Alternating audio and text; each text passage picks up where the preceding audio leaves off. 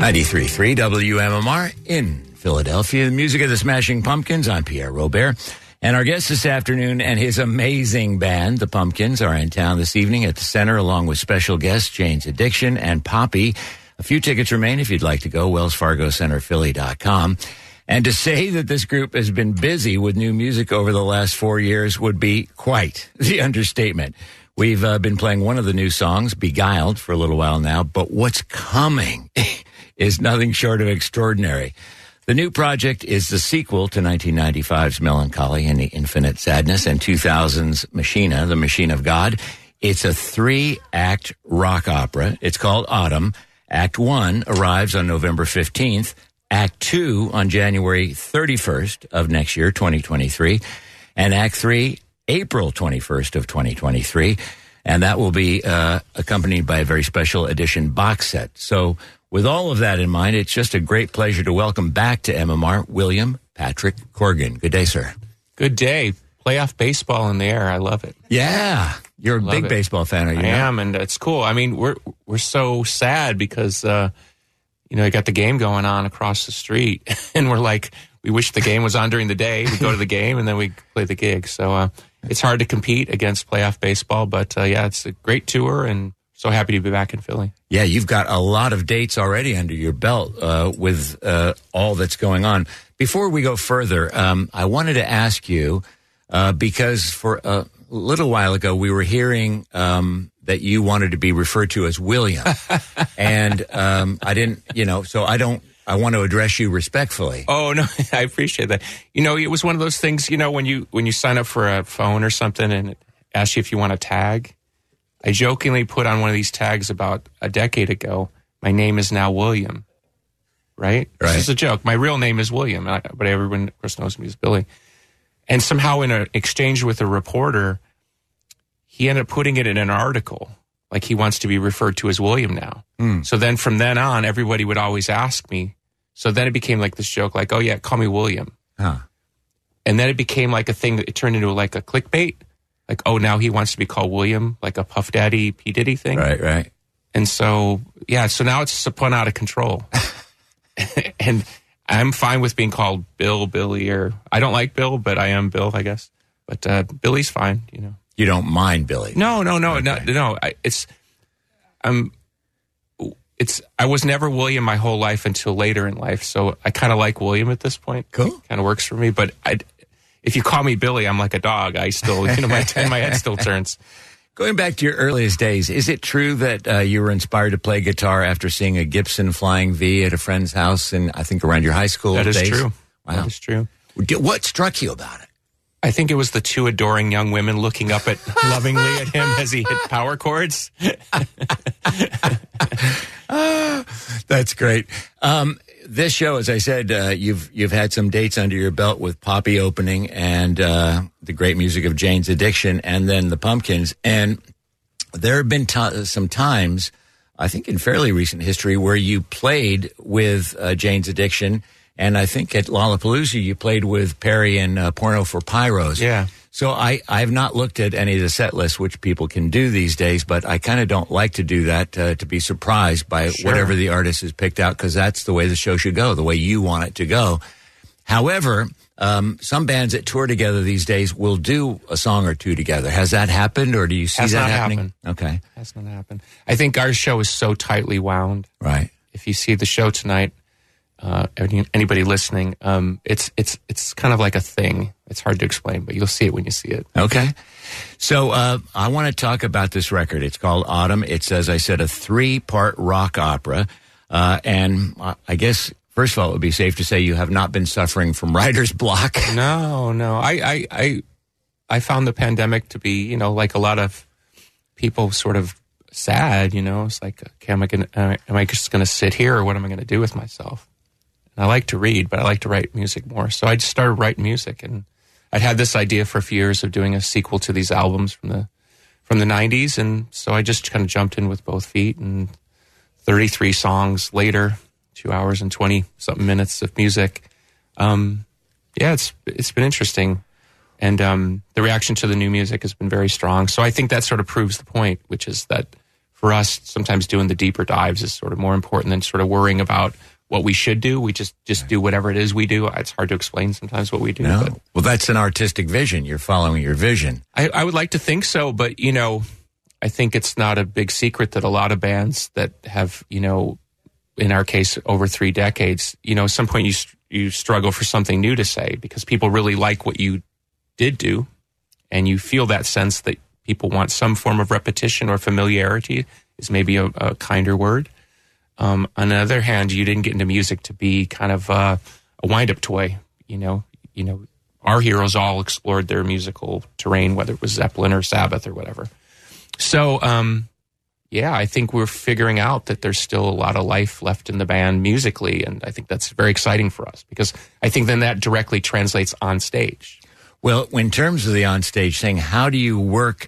Because most folks have not heard, they're lucky if they've heard Beguiled, which we're about to play, Sure. but they haven't heard. So I'm wondering how many of the new songs you intersperse in the set and how you do that so that it still gets you off and yet gets the audience appetite wet, I guess, for what's to come. Sure. I think it's you got to pick your spots. You have to be careful, particularly if you're going to play, and it's the same for deep cuts. If you're going to play too much unfamiliar music in a row to a bigger crowd, you have to assume most of the bigger crowd doesn't even know the deep cuts, which happens. So you pick your spots. We're playing 4 new songs off the new record. Cool. So, and the best compliment we get is people come back and they're asking which songs were new because they can't tell. In essence, the new music fits in quite comfortably with our historical music, and the fact that our some people think deep cuts are new songs and new songs are deep cuts. I love that.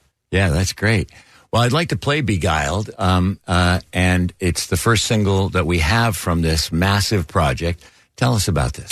Well, in the musical thing, it's sort of sung from the perspective of the bad guy. So this is the bad guy singing. There's different characters, but we'll skip the story for the moment. But yeah, the bad guy's singing everybody. And he's kind of telling you it's a little bit from the idea of like when they were saying trust the science. I mean, I'm a natural contrarian. So when I hear people tell me just trust me, it sends me running. So this is, in many ways in the story of the Autumn album, this is the bad guy saying just trust what I'm telling you. Everything's going to be all right. Excellent. It's called Beguiled. It's new music from the Smashing Pumpkins. Billy Corgan is our guest here at MMR.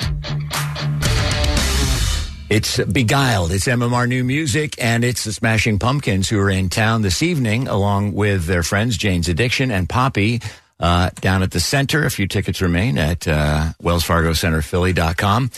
The way this project, a 3-part rock opera in 3 acts, is unfolding just fascinates me. Billy Corgan is our guest. When J.R.R. Tolkien created The Lord of the Rings, that it came out actually as one massive volume, but the publishing company said it's too much. And so they broke it up into 3 parts. It was, in 1954, The Fellowship of the Ring in July. Then in November of 54 came the second part, The Two Towers. And then the final part, The Return of the King, wasn't until the following year, October of 1995.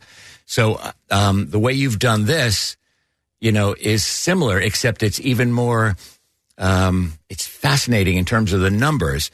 And what I mean by that, and folks may not know it, but Act 1 is coming, as I said, soon. But there are 33 songs. There are 11 songs in each act, and each act arrives 11 weeks after its preceding act. Are you superstitious, or why did you do that? I didn't do it that way. I was a superstition, but when you say it like that, I get very superstitious. Yeah, It sounds like there's some sort of numerical plan at play. No, it was just we were with this label before, and we were going to put the project out with the label, and I'm still friendly with the label. There's no animosity there, but he kept saying that the whole thing was just a bad idea. It was too much music for the modern audience, and I kept saying yes and no. I think people do want music, but I think you got to kind of present it in a way that engages their curiosity. If you just dump 33 songs on the average person, most people just aren't going to listen. They just don't have that time, Most people I know that listen to podcasts and things like that, they do it when they work out, or so if that's an hour, well, the record's 2 hours, so already they're not going to listen to it. So my idea was just to break it apart where maybe it has a little bit of a story, a little bit of a narrative behind it, and then people could get in behind it. So, Yeah. So it's not some big master plan other than just want people to give it. It's respecting people's time and understanding that they're probably just not going to drop and listen to 33 songs just because you want them to. But on the other hand, you've said if a Pumpkins fan over the course of these 3 albums, these 3 acts, doesn't find at least 10 songs that they like, then they're probably really not a Pumpkins fan in terms of delving as a fan through that material. Yeah, I mean, there are Pumpkins fans that are really into the guitar side of the band, so there's easily a full album's worth of guitar music. There are people that are really into like the more strange side of the band. There's easily that album in there if you want it. So that's kind of how I look at it. But when people complain in modern life that too much is too much, I just don't buy it, because some of the most successful television series are those deep dive series where people want every episode. Right. I really think it's more of a qualitative issue. And if you're going to ask people for the time, then you have to deliver qualitatively. And if you don't, well, then that's on the artist. So we're okay with the pressure of trying to deliver from that side, because that's what we do, right? I mean, we make a good sandwich. We want you to enjoy it, Tell me about the video for Beguiled. I was watching it, and while it was playing, I told you it reminded me of Fred Astaire and Ginger Rogers. The production is so rich, and where it goes, I don't even know how to describe it, but it's just beautifully done. But there's so much production, I'm wondering how long it took to make that. Well, the backstory was we've seen explosive growth on TikTok, which is kind of cool because they're bringing a lot of young fans to see us. So I came up with this idea of what if we just do a live video to TikTok, a one take, warts and all, whatever happens becomes the video. There's no other edit. It is the edit. So we got together with everybody in a room that day, and there was no order or anything. And I stood there and screamed and say, you go first, you go second. We made it up in about 4 hours. So what you see on the video was just 100 people kind of getting in a room and me going, you go first, you stand here. My kids are in it. So here's the thing. That's not one take, though. Yes, it is. No. Yes, sir. Yeah. Come on. Yeah. Oh, my God. Yeah, one take. No hidden edits, nothing. That is the take. And here's the thing. I got kids that are 6 and 4. They're little kids. And they dance in the video with one of their friends from where we live in Chicago. And so they walk out there with their mother, obviously my partner and I in front. We do our little bit, and then we split apart. And then it's just the kids for 15, 20 seconds. They're little kids, you know what I mean? So every time, in rehearsal, every time I would spin around, I would yell, like, dance. That was their cue. Right. But when we do the actual take worldwide, live on TikTok, for all I know, my kids are just going to go, what? Huh? Like, stare off into space. And they're awesome. And they're the ones in the dragon costumes. If anybody watches the video, those are my kids. It's great. Well, your outfit is quite spectacular as well. Fetching, as they say. Fetching. It's, well, how would you describe it? Well, I believe it's supposed to be like a wedding dress that I'm wearing. And somebody said in one of the meetings in advance, well, why would you be wearing a wedding dress? And I said, well, I'm marrying myself. Nice. There's your conceptual basis for the stoners of the day. I love that. Let's talk about Billy Corgan as our guest here on MMR, if you're just joining us. The podcast that you've set up to go along with this 3-act play or production or drama.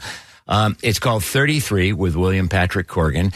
And if I understand it correctly, it will run in sequence every week for 33 weeks. And what's cool about it is that each episode debuts another of the songs that'll be on the album. Are they in order, or how do you... Yeah, totally in order. Yeah. Okay. So every episode we talk about the new song, play the new song, then have a special guest to talk about whatever the guest wants to talk about. Usually somebody's a fan, so they want to talk to me about what they want to talk about, which is cool. And then we do kind of a classic track, and then I talk about the classic tracks and behind-the-scenes stuff. So this is all music. Wow. It's so well done. In one of them that I was listening to, you said regarding this record, and this is a direct quote, regarding this album, I think this is the band regaining its high ground, both mentally and intuitively. Explain that. Yeah. Because I don't think you ever lost the high ground, in other words. Well, look, we're at a radio station. I love radio. I grew up on radio. A lot of my influences came from listening to radio. So I have tremendous respect for the DJ. I mean, it literally starts with, we grew up in the same generation, right? The DJ had the power to tell you, this is what's important. So when I was 10 years old listening in the backyard to Cheap Trick or Sabbath, that meant a lot to me. Like, I learned to trust that voice, the voice of the radio station, right? And here we are. Would you say 54 years here? The station's been here 54 years. I've been on for 40 years, which in my line of work at one station is quite unusual. It is. So, right. So you understand that lineage that we both come from, why radio is so important. You know, and it really has a voice in how fans find their music. So you get into the politics of radio as a band. You know, we've been around over 34 years, not continuously, but you know, we've had good moments, not so good moments. There's a point where you can kind of get kind of whiny internally, like you feel like, well, we've done all these things and we helped build alternative rock. And, you know, when we started, there was only 7 alternative rock stations in America. And I think at its peak, it was 100 and something, you know. And thank God stations like this are still here, right? Because the rock needs to live on, whether it's with us or the younger generation. But you get to a point where you feel like maybe you're owed something, or you know, you should be kind of grandfathered in, you know, just because you're putting out a new song and you're playing down the street kind of thing. What happens is you got to wake up at some point and be like, no, if you're not going to hang at the highest levels, both in the business, with the culture, with what the kids are doing, if you're not really bringing the rock, then you don't belong on the street with everybody else. It's a sobering moment for a band 34 years in where you're like, we really have to go there, but everybody's got their own different version of what going there is. For us, it's making a crazy record, even just to call it a rock opera, right? I mean, it's a bit of a thumb in the eye, like what? Really, a rock opera in 2022? And then have people in the business tell me it's a bad idea. But that's what the band has always been. It's just like, you take those chances. Why are we playing with Poppy and Jane's Addiction? Those are 2 artists that represent what that is like, that risk taking, that sense of being on the street with the people about, let's make music that really connects people's hearts and their lives. You got to get away from the business part to get back to the street part, to get back to the business part. So I guess that's what I'm trying to say. It's like we feel strong internally, so then we don't get hung up on the business because the business is what it is. Right. Does it make sense? No, it does make sense. That's how we got successful in the first place. We didn't sit there in a room with a chart, right, and go, you know, guitars are going to be in 93, so we really need to turn it up. Or a consultant. I mean, you followed your heart and your artistic vision, and the rest catches up, or it doesn't. Yes, and what I'm trying to say is, you win or lose in the boat that you're in. The Smashing Pumpkins have always been kind of a strange band, even from a guitar rock point of view. Like, we've had a lot of success making songs that don't even have loud guitars. The average person on the street thinks of us as a loud band, but we're really not in many ways. But we love playing rock. We adore rock. It's obvious. So when we find our internal balance where we feel strong internally, that somehow that translates. But sometimes you can get it twisted the other way. You start to think, well, I'm in the Smashing Pumpkins and somebody owes me something. Nobody owes you anything. That's fascinating. Who is in the Pumpkins now? Tell us what the Pumpkins consist of. Sure. Well, you got 3 of the 4 original members, and James, Jimmy, and I, and Jack Bates, who's Peter Hook's son from New Order and Joy Division, plays with us now for 7 years, and he's fantastic. Jeff Schroeder, who played guitar when James was out of the band for years, who's been in the band for 15 years. And then Katie Cole joins us on tour, who does a lot of the background vocals. You like Beguiled, that's Katie doing a lot of the background vocals. Okay. So it's kind of like a family organization in that sense. And so there's like the band and there's the people that we work with, but everybody's equal in the band in the sense that when we're on stage, we're up there to kill. So. Yeah. And you do. I mean, what is a band really gets its sea legs, and I think you've done 10 or 11 or 12 dates so far, maybe more. I mean, what would you describe as, and you've got a long way to go. You've got another 15, 20 dates still on this tour, and you played a night here in Philly at the Center. And I'm wondering what it's like when you get those sea legs. You haven't stopped playing, but on the other hand, when you're underway with this incarnation of the band, how that feels, if that makes sense. You know, what's tremendous is, first of all, to be playing at this level at this point in my life is such a crazy blessing. I mean, I look out at 15,000 people in arenas like, this is insane, right? Because the songs we wrote when we were kids, they're still there. People are still listening. They still want to hear those songs. But then to be able to play a deep cut or a new song like Beguiled and see that reaction that the band still can play at that level, that's when you know you sort of like, you found the gear. Yeah. There's the karaoke version of being the Smashing Pumpkins, and there's the real version. And when the real version happens, it's a different band on stage every night. Because we're with the audience and the audience is with us. Is there a way of describing when that is on fire? Because even if I go to a lot of concerts, and even if it's a band I don't really care for or don't resonate with, I'll go to see if I can catch what it is between the stage and the audience that's bringing those two entities together. And I'll go, this band is putting this out, and this audience is getting it and sending it back. And when that exchange is at its height, from your perspective, it must be sublime. You don't think. That's the best way I can describe it. You don't think. It's like running really fast and having no ability to think because you just can't. The music's coming at you really fast. The energy's coming at you really fast. I'm not thinking of lyrics. I'm not thinking of the next guitar chord. I'm literally just like it's a video game. It just comes so fast. Wow. It's exhilarating. And then you walk off stage, and those nights you think like, oh God, this is the greatest thing in the world. And then the next night, it's the exact opposite. The crowd's bored or stoned.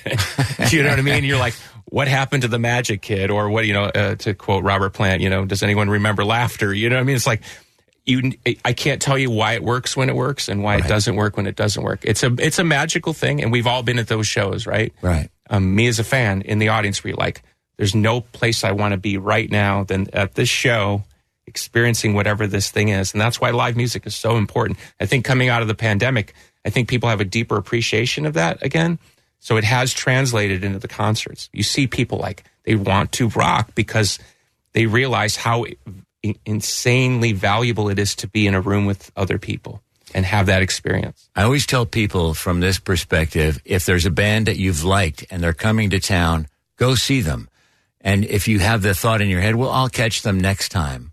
You just never know in this world. See them for what I call your concert resume. See that band. I saw Elvis Presley a year before he died when I lived in California at Lake Tahoe, and he was the large Elvis. And I went in going, all right, I'll check this off my list. And he was magnificent, and he had the charisma. And I was swept away in this flood of what the hell was that, that had been in play ever since he arrived in the 50s. If you'll indulge me for a second. Please. I'm at a point now where I'm super grateful. I have little kids. I was talking about my kids in the video, right? I have little kids. My life is wonderful and blessed. And so my biggest disappointment on stage is not a bad show, right? My biggest disappointment is I'll look at somebody who's obviously, had a few years like me, and they're sitting there and they're not seizing the moment of what a concert can be. They're looking at their phone. They're waiting for you to play 1979 or something. They don't understand. Like, none of us may be here tomorrow. You know what I mean? And I'm not saying they got to be on their feet cheering every song. You can just see they're just not engaged. Right. They expect the band to be like a reality show that brings them, to life. And it's like, that's not what a band does. A band is an opportunity. Think about it. Outside the recorded music, for thousands of years, bands were there to create a party. That's what Van Halen was so great at, right? They bring you in the room. And when people don't want to be in the room, they expect it's like they're watching the band like the band's on TV. No, we're real people. We're standing in front of you. We've come to Philadelphia. We're here to play. We're not with our families. We're with you. You're our family tonight. You know what I mean? That's my biggest disappointment. Because you think, don't you understand? Like, all this could be gone tomorrow, including us. So that's where I come from. If I have any attitude on stage, it's like, I want that party to happen like right now because I don't know what tomorrow is. That's so cool. It's 93.3 WMMR, and we have the pleasure of the company of William Patrick Corgan, Billy Corgan, however you wish to address him. He is with us. The Smashing Pumpkins play this evening along with Jane's Addiction and Poppy in what I think is going to be a stunning show. If you're going, do allow extra time to get there because there's the playoff Phillies game. And is it Temple that's playing? Yeah. Temple's playing a game in the football stadium, right? Yep. So it's going to be a crowded scene down there, but it's going to be very festive. There'll be all kinds of tailgating things going on. But I want to ask you about the new project, Autumn. When it's concluded or when the third act comes out, this box set will have all kinds of vinyl. And I was going through it, and I love vinyl. And there's so many different combinations of the vinyl that you will have available. Tell us about that. Okay, I'm going to take it in. So the box set is 33 songs, right? But if you buy the box set, actually from my teahouse, MadameZuzus.com, there's 10 extra songs. So there's 43 songs. Wow. We made a psychedelic record before we made this record. So the psychedelic album is included in the box set. And those are all 7-inch singles, all in mono. So why do you want to in mono? Just flashback to those You know what? days? I will say, and any rock fans out there of 60s music, if you go and listen to a lot of the great bands, The Who, Beatles, in mono, it kicks a lot harder. So these songs sound better to us in mono. So yeah, it's not just a throwback thing. We actually agree with Phil on this. It sounds better in mono. I play a vinyl cut every single day here, and I just love vinyl, and I love that it's the fastest growing segment of the music community It's these so days. cool. Sorry to interrupt you, but when we tried to put out Siamese Dream in '93 on vinyl, the record company said, no one cares about vinyl. Why would you want to do that? Right. Do you listen to vinyl at home? Do your kids listen that's all to I it? listen to. What about the kids? Do they get it? I got my kid my own record player. Nice. And I got him a vintage copy of the Tiki Room soundtrack. That's so cool. So nothing's better than walking to the kitchen, and my kids are in the kitchen playing, a 70s copy of the Tiki Room on his little record player.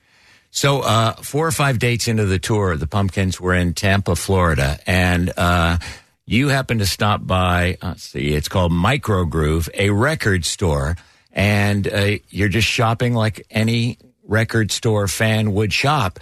And the owner realizes who it is that's in his store, didn't want to bother you, wanted to give you space, but he tweeted a picture of you and him. And I love that do you do that often? Do you go to record Every stores? day. Really? Yeah.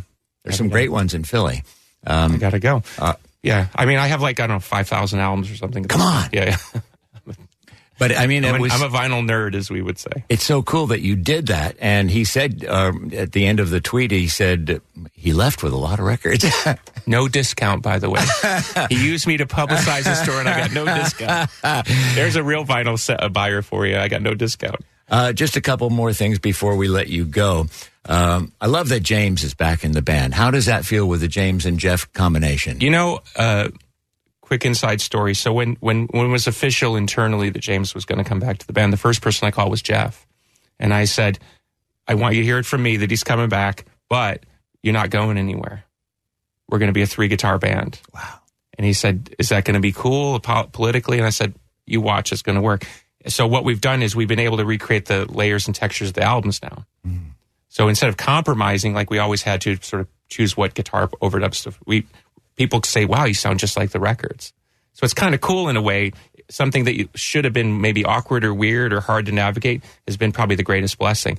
And the minute James came back, James plays this one particular way. It's very psychedelic. As soon as he added that layer to what we were already doing, it was like, there it is. There's that sound. So it's been really beautiful. Well, and the look of it is cool. Again, in the Beguiled video with you in the center and then James and Jeff on either side, both with this really cool look. And you can see the parts they're playing, even though it's lip synced or whatever. But I mean, it's really, I'm a unity freak. So I love it when all the members or as many as possible can get together.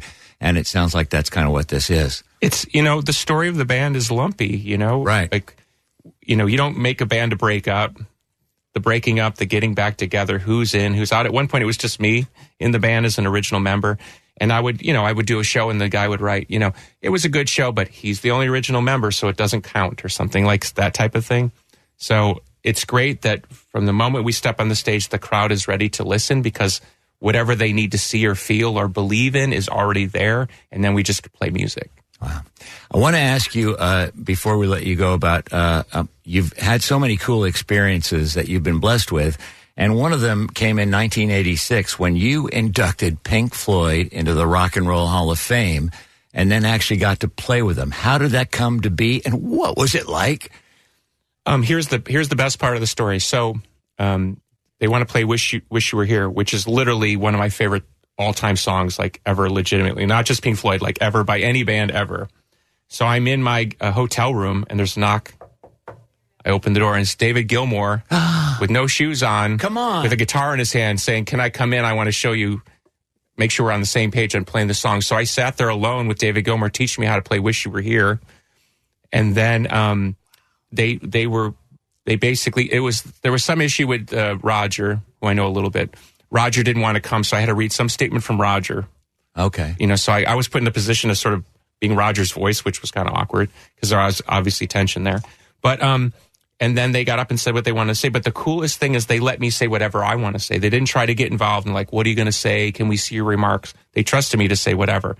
And I hope the audience listening will appreciate. So imagine I'm in a room full of every powerful music person in the world, right? Rock and Roll Hall of Fame. And I said, I just want you to remember that Dark Side of the Moon is one of the biggest selling albums of all time, if not the biggest selling album of all time. And it was put out at the height of disco. And I said, I know all the people responsible for disco are in this room, and I will not forget. And if you would have heard that chuckle from the crowd, it wasn't the ha, ha, ha, that's funny. It was like oh, you know what? He's calling us out. They didn't like that I called him out. Because my point was, if you would just trust bands to be bands, you'll sell all the records you would ever want in a zillion years. Trust the artist to be the artist. Because if you look at Dark Side of the Moon on paper, it makes no sense. There's no hit singles. It's a concept record about a day in the life of some English guy with people talking and laughing, and right. And it's one of the greatest albums ever. That's the music business in a nutshell, industry. You don't trust the artist. The artists trust themselves. They make something that makes them all the money they could ever want, and they still go back to disco because they just can't help themselves. There was another great moment I play the song when I do a block of the Kinks. Ray Davies, a couple of years back, put out an album of duets called All My Friends. And he's got Bruce and Jackson Browne, all these cool people singing with him legendary Kinks songs. But he did something that you're involved in that was nothing, I think, short of brilliant. A phrase the English love to use, that word brilliant. But it was because he took All Day and All of the Night and Destroyer. And Destroyer, a more recent Kinks song, has the riffs from All Day and All of the Night in it, combines the two songs, and you and Ray Davies are trading off on the lyrics. Yeah, I mean, I love doing it. The only thing was Ray was like behind a wall of email. I never really got to talk to Ray. So you did it in a separate studio. I did it by myself. And not to take credit, because it's obviously great music, and I love the Kinks. I mean, to me, Ray's one of the greatest ever.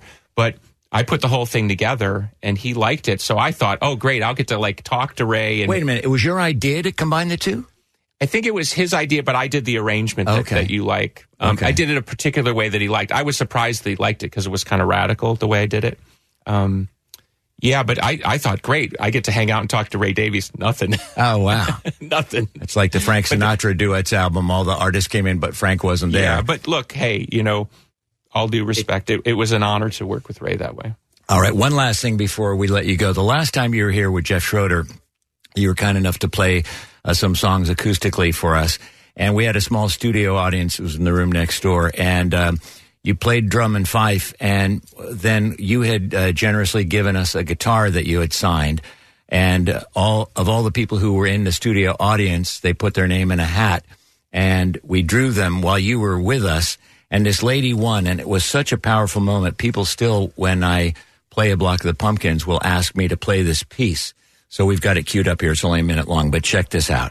Of the 5 people who won with a guest for this MM Archive session, one person gets drawn and wins the guitar that you signed earlier, the Way Cool Smashing Pumpkins guitar. And we have pulled out of the hat a lady named Elizabeth Strange. Are you here, Elizabeth? Come on up here. Come on up here. Come on up. How are you? I'm okay, thank you. Congratulations. Thank you. My son, Michael Strange, turned me on to the Smashing Pumpkins. And Thursday will be 4 years he was killed in Afghanistan. Yeah. And we're going to Arlington Cemetery on Thursday to visit my son's stone. And I'm taking that with me. Yes! Oh, yeah. All right, well, you have and then I'll put it under glass. If you can tweet it, you know what I mean? Then we can retweet it and let everyone see. That would be awesome. Oh, that's so cool. Congratulations. Thank you so much. Thank you. My God, that's great. Wow. I love that. Wow. It doesn't get much better. To me, that speaks of the power of music and generations. Her son, who she had lost, as a veteran, and you have great respect and love of veterans, had turned her on, the older generation, to the music of the Pumpkins. She loved the Pumpkins. She won the ability to be in the studio audience, and then magically her name comes out of the hat. And she took that guitar, and somewhere we have the photo of her at her son's gravesite with the guitar. And she did tweet it, and you guys did retweet it. But I mean, to me, that speaks of the power and the healing and the just incredible magic of music. if there's any thread in our conversation today, it's that music, like here we are, right? Here you are, here I am. It's our music. Music is the magical thing in the equation. As long as we stay focused on it, these incredible things happen. And it brings us together, like it'll bring us together tonight. Once we get all twisted in the other stuff, it gets really weird really fast, right?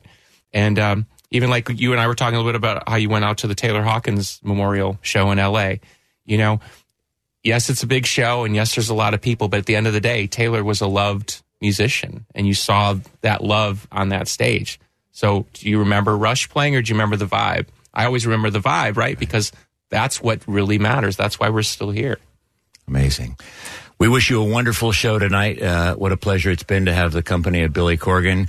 A rock opera in 3 acts starts in November, and it will be called Autumn from the Smashing Pumpkins. You can catch the podcast 33 with William Patrick Corgan. Where do people find the podcast? Oh, it's everywhere. It's, you know, all the typical Spotify, Apple. Cool. And I'm official now, I think. I'm a broadcaster. It's on the Smashing Pumpkins website as well. And Pumpkins will be on stage tonight at the Center along with Jane's Addiction and Poppy. And it's been a great pleasure to have you back at MMR. Thank you for coming. Thank you, Pierre. Thank you. Lovely to see you. Let's play that song we were just talking about, Drum and Fife, to close. 93.3 WMMR in Philadelphia.